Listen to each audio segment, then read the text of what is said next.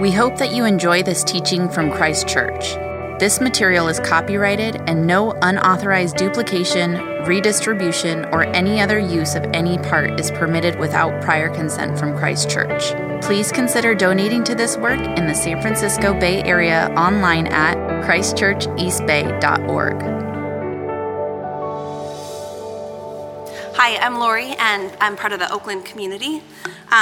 Today's reading is first from Isaiah 60, verses 1 through 16, and second from John 1, verses 14 through 18. A reading from the prophet Isaiah. Arise, shine, for your light has come, and the glory of the Lord rises upon you. See, darkness covers the earth, and thick darkness is over the peoples.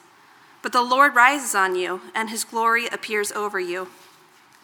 Nations will come to your light, and kings to the brightness of your dawn. Lift up your eyes and look about you. All assemble and come to you. Your sons come from afar, and your daughters are carried on the hip. Then you will look and be radiant. Your heart will throb and swell with joy. The wealth on the seas will be brought to you. To the riches of the nations will come. To you the riches of the nations will come. Herds of camels will cover your land, young camels of Midian and Ephah, and from Sheba will come, and all from Sheba will come, bearing gold and incense, and proclaiming the praise of the Lord. All Kedar's flocks will be gathered to you. The rams of Nebaioth will serve you, and they will be accepted as offerings on my altar, and I will adorn my glorious temple. Who are these that fly along like clouds, like doves to their nests? Surely the islands look to me. In the lead are the ships of Tarshish, bringing your children from afar with their silver and gold to honor the Lord, to the honor of the Lord your God, the Holy One of Israel. For he has endowed you with splendor. Foreigners will rebuild your walls, and their kings will serve you. Though in anger I struck you, in favor I will show you compassion. Your gates will always stand open. They will never be shut day or night, so that people may bring you the wealth of the nations. Their kings led in triumphal procession. For the nation or kingdom that will not serve you will perish. It will be utterly ruined. The glory of Lebanon will come to you, the juniper, the fir, and the cypress together, to adorn my sanctuary. And I will glorify the place for my feet. The children of your oppressors will come bowing before you. All who despise you will bow down at your feet and will call you the city of the Lord, Zion of the Holy One of Israel. Although you have been forsaken and hated, with no one traveling through, I will make you the everlasting pride and joy of all generations. You will drink the milk of nations and be nursed at royal breasts. Then you will know that I, the Lord, am your Savior, your Redeemer, the Mighty One of Jacob. The grass withers and the flowers fade, but the word of our God stands forever. A reading from the Gospel according to John. The Word became flesh and made his dwelling among us. We have seen his glory, the glory of the one and only Son, who came from the Father, full of grace and truth.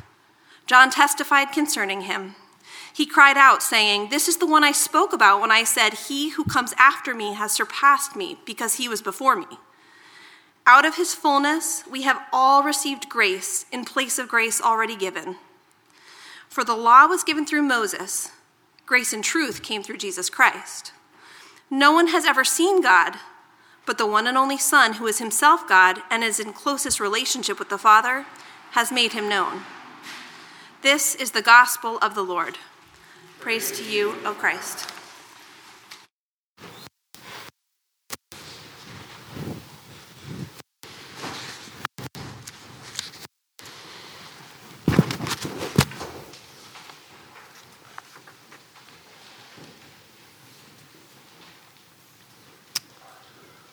Good morning, Christ Church.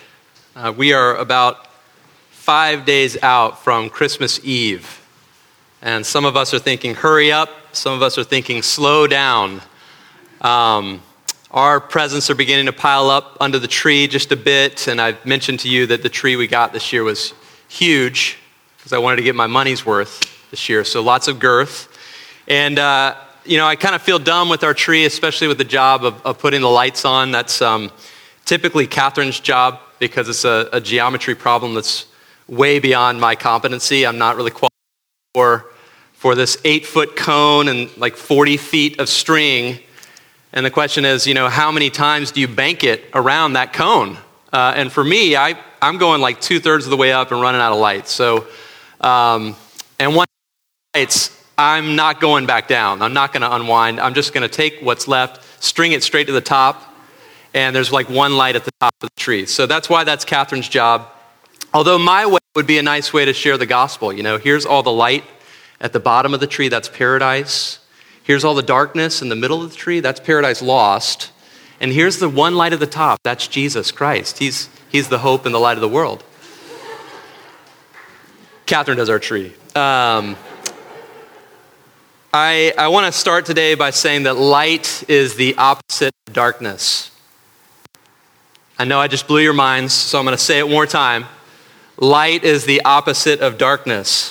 And the people of God receiving this text of Isaiah 60 are a people who are living in darkness.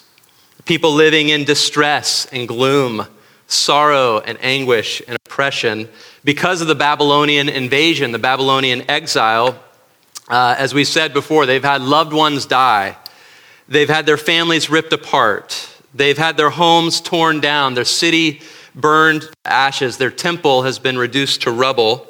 And they've been living as refugees in a foreign land for quite a long time.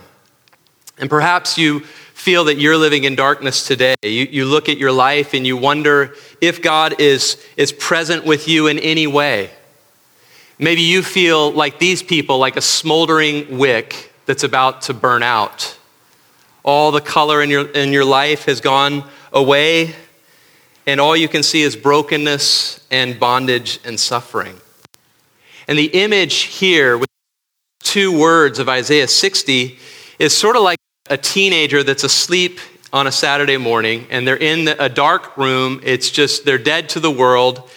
And mom comes into that dark room and she throws back the curtains and light comes flooding in. And what does she say? She says, "Rise and shine.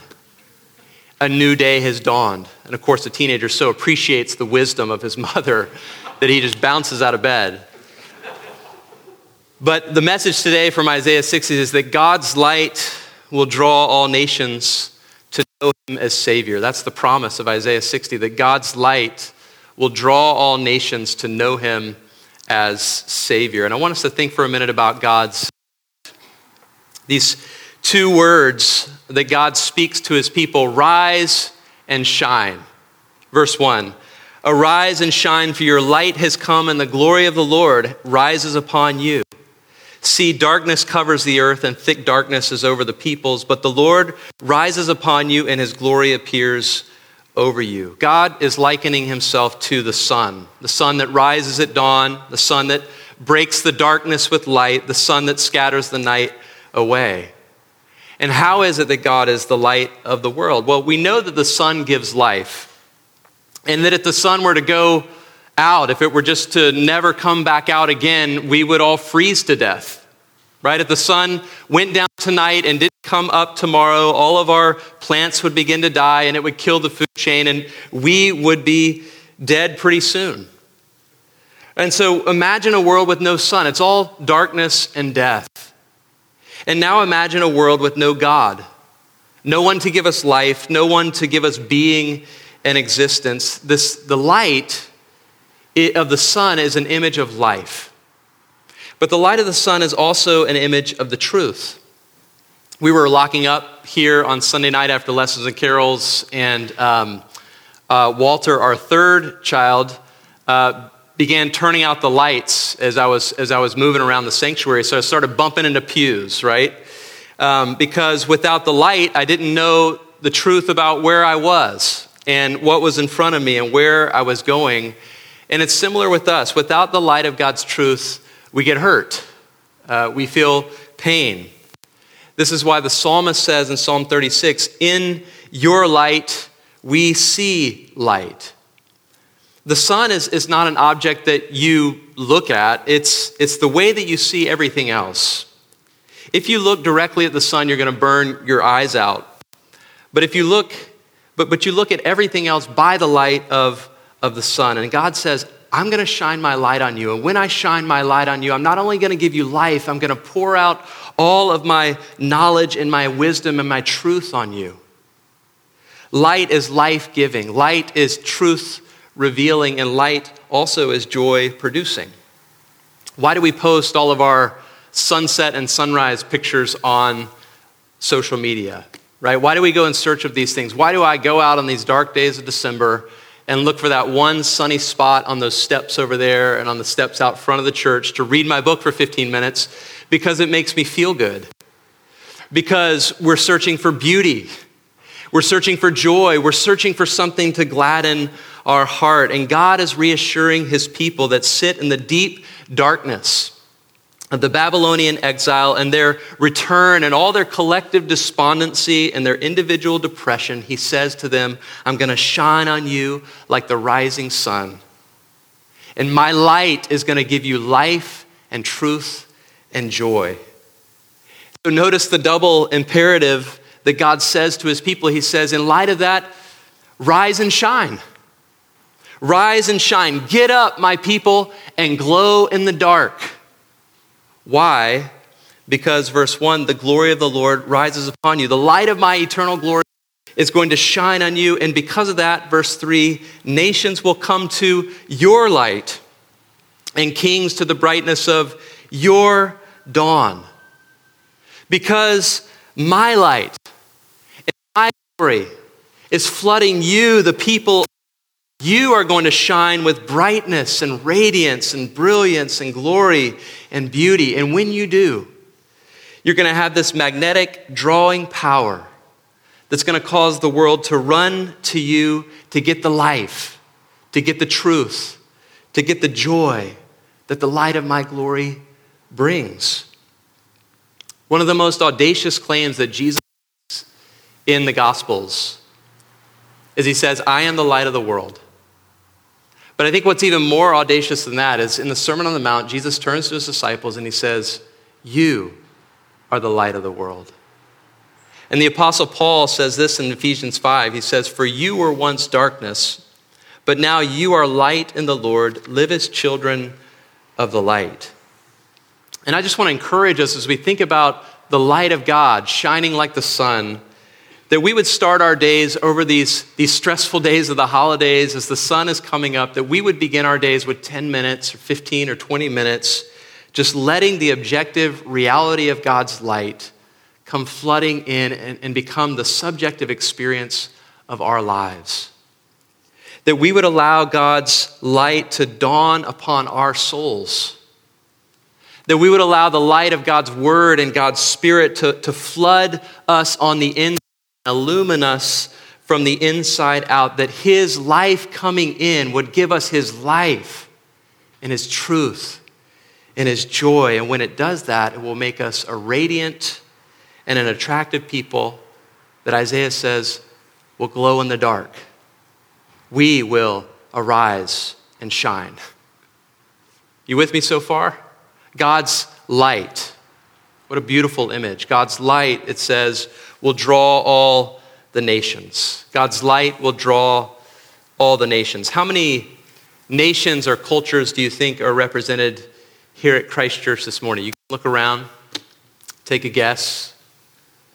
How many nations, how many cultures? I can't even begin to parse the complexities of just this little room of people. But I think that's directly tied to Isaiah 60, this vision of the city of God, this picture of Jerusalem renewed, this image of Zion exalted. And it shows us, this text shows us what it means when the Lord's Prayer is answered. When the kingdom of God comes on the earth as it is in heaven, Isaiah 60 says, when it does, all the nations and all their kings will come to live and worship in the city of God. And when they do, enemies will be reconciled. War will be over. There will be no more ethnic divisions. Everyone will live together in unity and peace. It's a vision of the city of God as a place of spiritual brightness and illumination, where the light of God's glory is drawing the nations together for their healing. And in verse 5 it says, "Then you will look and be radiant. Your heart will throb and swell with joy." Why is this such a thrilling and exciting vision? Because it's a city that no human efforts at urbanization have yet been able to produce. It's a city that's built by God. And what is the first thing that God does for this city of Zion? We're told in verse 4, it says, "Lift up your eyes and look about you. All assemble and come to you. Your sons come from afar and your daughters are carried on the hip." The last of the scattered and exiled children of Abraham are going to be willingly and gently brought from all parts of the world, north, south, east, and west. The people of God are all going to come and be at home and be at rest with their God. But then it gets better. It says in verse 5, "Look and be radiant. Your heart will throb and swell with joy." Why? Because the wealth on the seas will be brought to you. To you, the riches of the nations will come. Surprisingly, all the Gentile nations will stream to Zion's light. They're going to be like moths to the flame of God's glory. And it's this great image of a caravan of nations all coming to this one city. And as they come, they're carrying Zion's exiles home. But when they arrive, what do? They bring all of their wealth, all the abundance of the nations, all the finest that they have, and they give it to God. I love verse 11. It says, "Your gates will always stand open. They will never be shut day or night, so that people may bring you the wealth of the nations." The gates of the city are open 24/7 because the wealth of the nations is being continually hauled through those gates in a constant, unending influx of accumulated foreign goods to transform and to glorify the city of God. You guys with me so far? Okay, you mind if I just nerd out for a second on this text? I went to seminary for 3 years, so it's got to be worth something, okay? When you hear these places, Midian, Ephah, Sheba, Kedar, Nebaioth, Tarshish, Lebanon, what does that mean to us? It means nothing to us, but these were the 7 most important trading centers of the ancient world: New York, London, Shanghai, Hong Kong, Tokyo, Singapore, Frankfurt. This is where it's at, and this is where it's all coming from. And I want to explain to you the camels and the ships that are coming from these trading centers. In verse 6, "The herds of camels will cover your land, young camels of Midian and Ephah, and all from Sheba will come, bearing gold and incense." We'll come back to that in a second. "And proclaiming the praise of the Lord." These camel trains were the ships of the desert that came from the east, from Arabia, and they were symbols of great economic power and mobility. And they came bringing what? Gold and incense. And then in verse 9, we're told that surely the islands look to me. In the lead are the ships of Tarshish, bringing your children from afar, and with their silver and gold, to the honor of the Lord your God, the Holy One of Israel, for he has endowed you with splendor. Just as these camels come from the east, from Arabia, so these ships of Tarshish come from the west, from Spain, and they're these impressive vessels of transport that bring people and silver and gold through the whole Mediterranean world. And it's this image of busy ports, endless loading docks, crowded scales, agents hurrying and scuttling about, shipping and receiving. It's an image of exotic cultural products, an enormous commercial wealth coming flooding and pouring into the city of God. And remember who's hearing this vision. It's people, maybe like you, who've given up hope that any sort of quality of life is possible for them anymore. These are people who lack sufficient materials to rebuild the temple of God. These are a people, for as long as they can remember, the people of God have been paying imperial tribute to other nations, to Assyria, to Babylon, to the Persians. And now here, all the goods that have been flowing out from the people of God are somehow miraculously, dramatically reversed and flowing back in. The light of the glory of God is so filling the people of God that they glow in the dark and they draw all these nations to bring with them their wealth. So that the camels of Midian, why are they coming in verse 6? They're coming to proclaim the praise of the Lord. These ships of Tarshish in verse 9, why are they coming? They're coming to honor the Lord, the Holy One of Israel.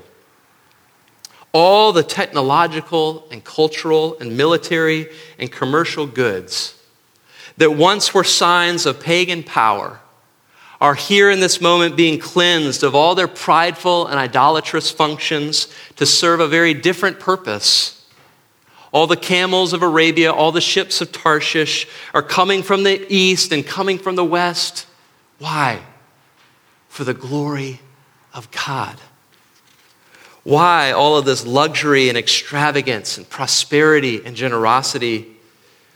This vision tells us that just as the kings and queens brought tribute to Solomon so he could build Yahweh's first temple, now he's doing it again, but this time bigger and better. You see, this gold in verse 6 from Sheba is going to beautify the house of the Lord, and all that incense is going to make for a fragrant, sweet-smelling worship to God. And these flocks from Kedar in verse 7, these are going to become costly sacrifices on the altar of the Lord to adorn his glorious temple with his merciful substitutionary atonement. In verse 13, the timber from Lebanon is going to come and strengthen and adorn the Lord's sanctuary and glorify the place, it says, where his feet mysteriously walk among us mortals. And verse 10 is shocking. The nations and the kings are not only going to provide the raw materials, but they themselves are going to roll up their sleeves and get their hands dirty as they begin to build the house of the Lord themselves. You see, this new city exists for something beyond itself and beyond its own pleasure and self-actualization. This is a place where every knee can come and bow, and every tongue can come and confess that Yahweh, the Holy One of Israel, is the Savior and Redeemer of the whole world. Isaiah 60 reveals that the world's achievements and wealth and power are destined not for destruction, but for transformation. That each cultural artifact of every diverse and distinct people group will be put into the service of the glory of God. This is a place for all nations and all cultures to come and surrender allegiance with extravagant generosity for the enhancing of God's worship, for the building up of the house of the Holy One of Israel, for the extending of his kingdom in every direction. Every culture is bringing their best to worship the Lord. And that's why, friends, that's why we come here every Sunday. To bring our unique gifts, to bring the best that we have to proclaim the praise of the Lord, to put our sacrificial offerings on his altar and to adorn and beautify the glorious temple of his diverse, global, multicultural, international church. Amen? God's light, we're told, is going to draw all the nations. Arise and shine. Glow in the dark, my people, because I want to draw all the nations to myself. Why? God's light will draw all nations to know him as the Savior. To know him as the Savior. It's December 19th, so some of you may be wondering, okay, this is great, but what does all this have to do with Christmas? I want to draw your attention back to verse 6 where it says, herds of camels will come from Midian, Ephah, and Sheba, and they're going to come bearing gold incense and proclaiming the praise of the Lord. And also verse 14 where it says, the children of your oppressors will come bowing before you. All who despise you will bow down at your feet. And then in verse 16, then you will know that I am the Lord. I, the Lord, am your Savior, your Redeemer, the mighty one of Jacob. The question with these prophetic texts is always when and where and how is this going to happen? And the Gospels tell us, the Gospel of Matthew tells us that these wise kings from the east, from Arabia, they came on camels to the city of Zion and they asked, where is the one born King of the Jews? And when they finally found him, they saw the child and were told in the Gospels that they bowed down and they worshiped him. And what did they do? They opened their treasures to him. And what were the gifts that those Gentile kings presented to him? Gold, incense, and myrrh. Kids, you can come study our little nativity set here from Rwanda to see these gifts that these kings have brought to Jesus. And why did they give these gifts to him? Is it because he's such a cute baby? These are wise kings who've been seeking the mystery and meaning of the cosmos all their lives. These are men who plumb the depths of the wisdom that history and religion and philosophy has to offer.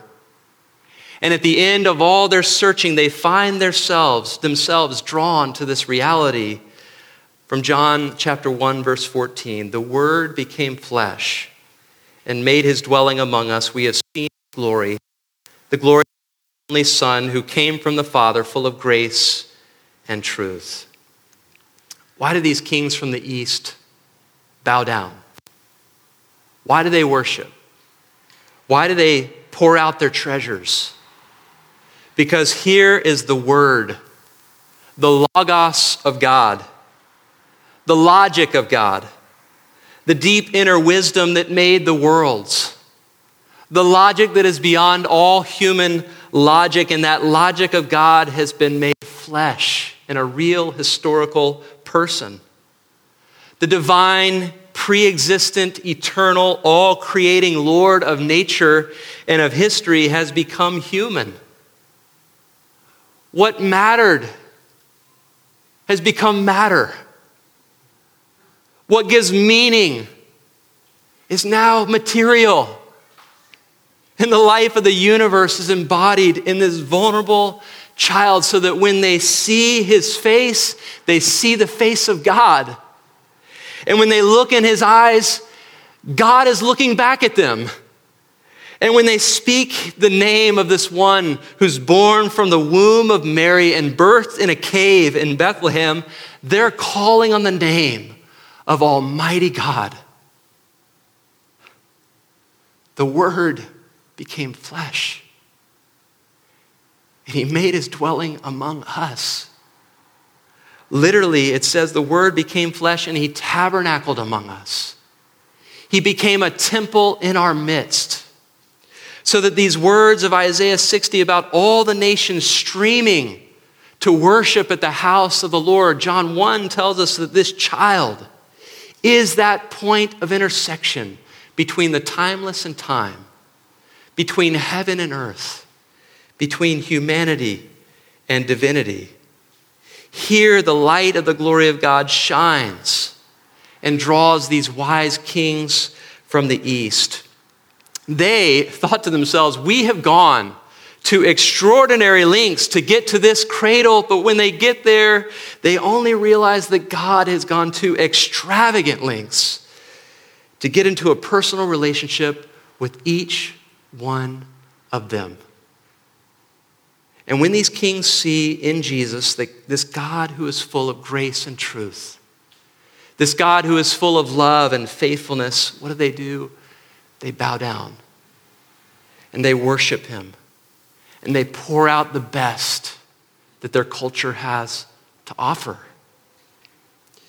If you got on a plane today and you flew to Israel and you went to the Church of the Nativity in Bethlehem, the site of Jesus' birth, you would find that the door of that church is so small and so low that you're literally forced to stoop down if you want to enter into it. It's one of my favorite churches in the whole world. You have to bow down to go inside. And once you're in there, if you want to go to the cave Where Jesus was born, you have to walk down these steps and you have to bend your head low to get down there.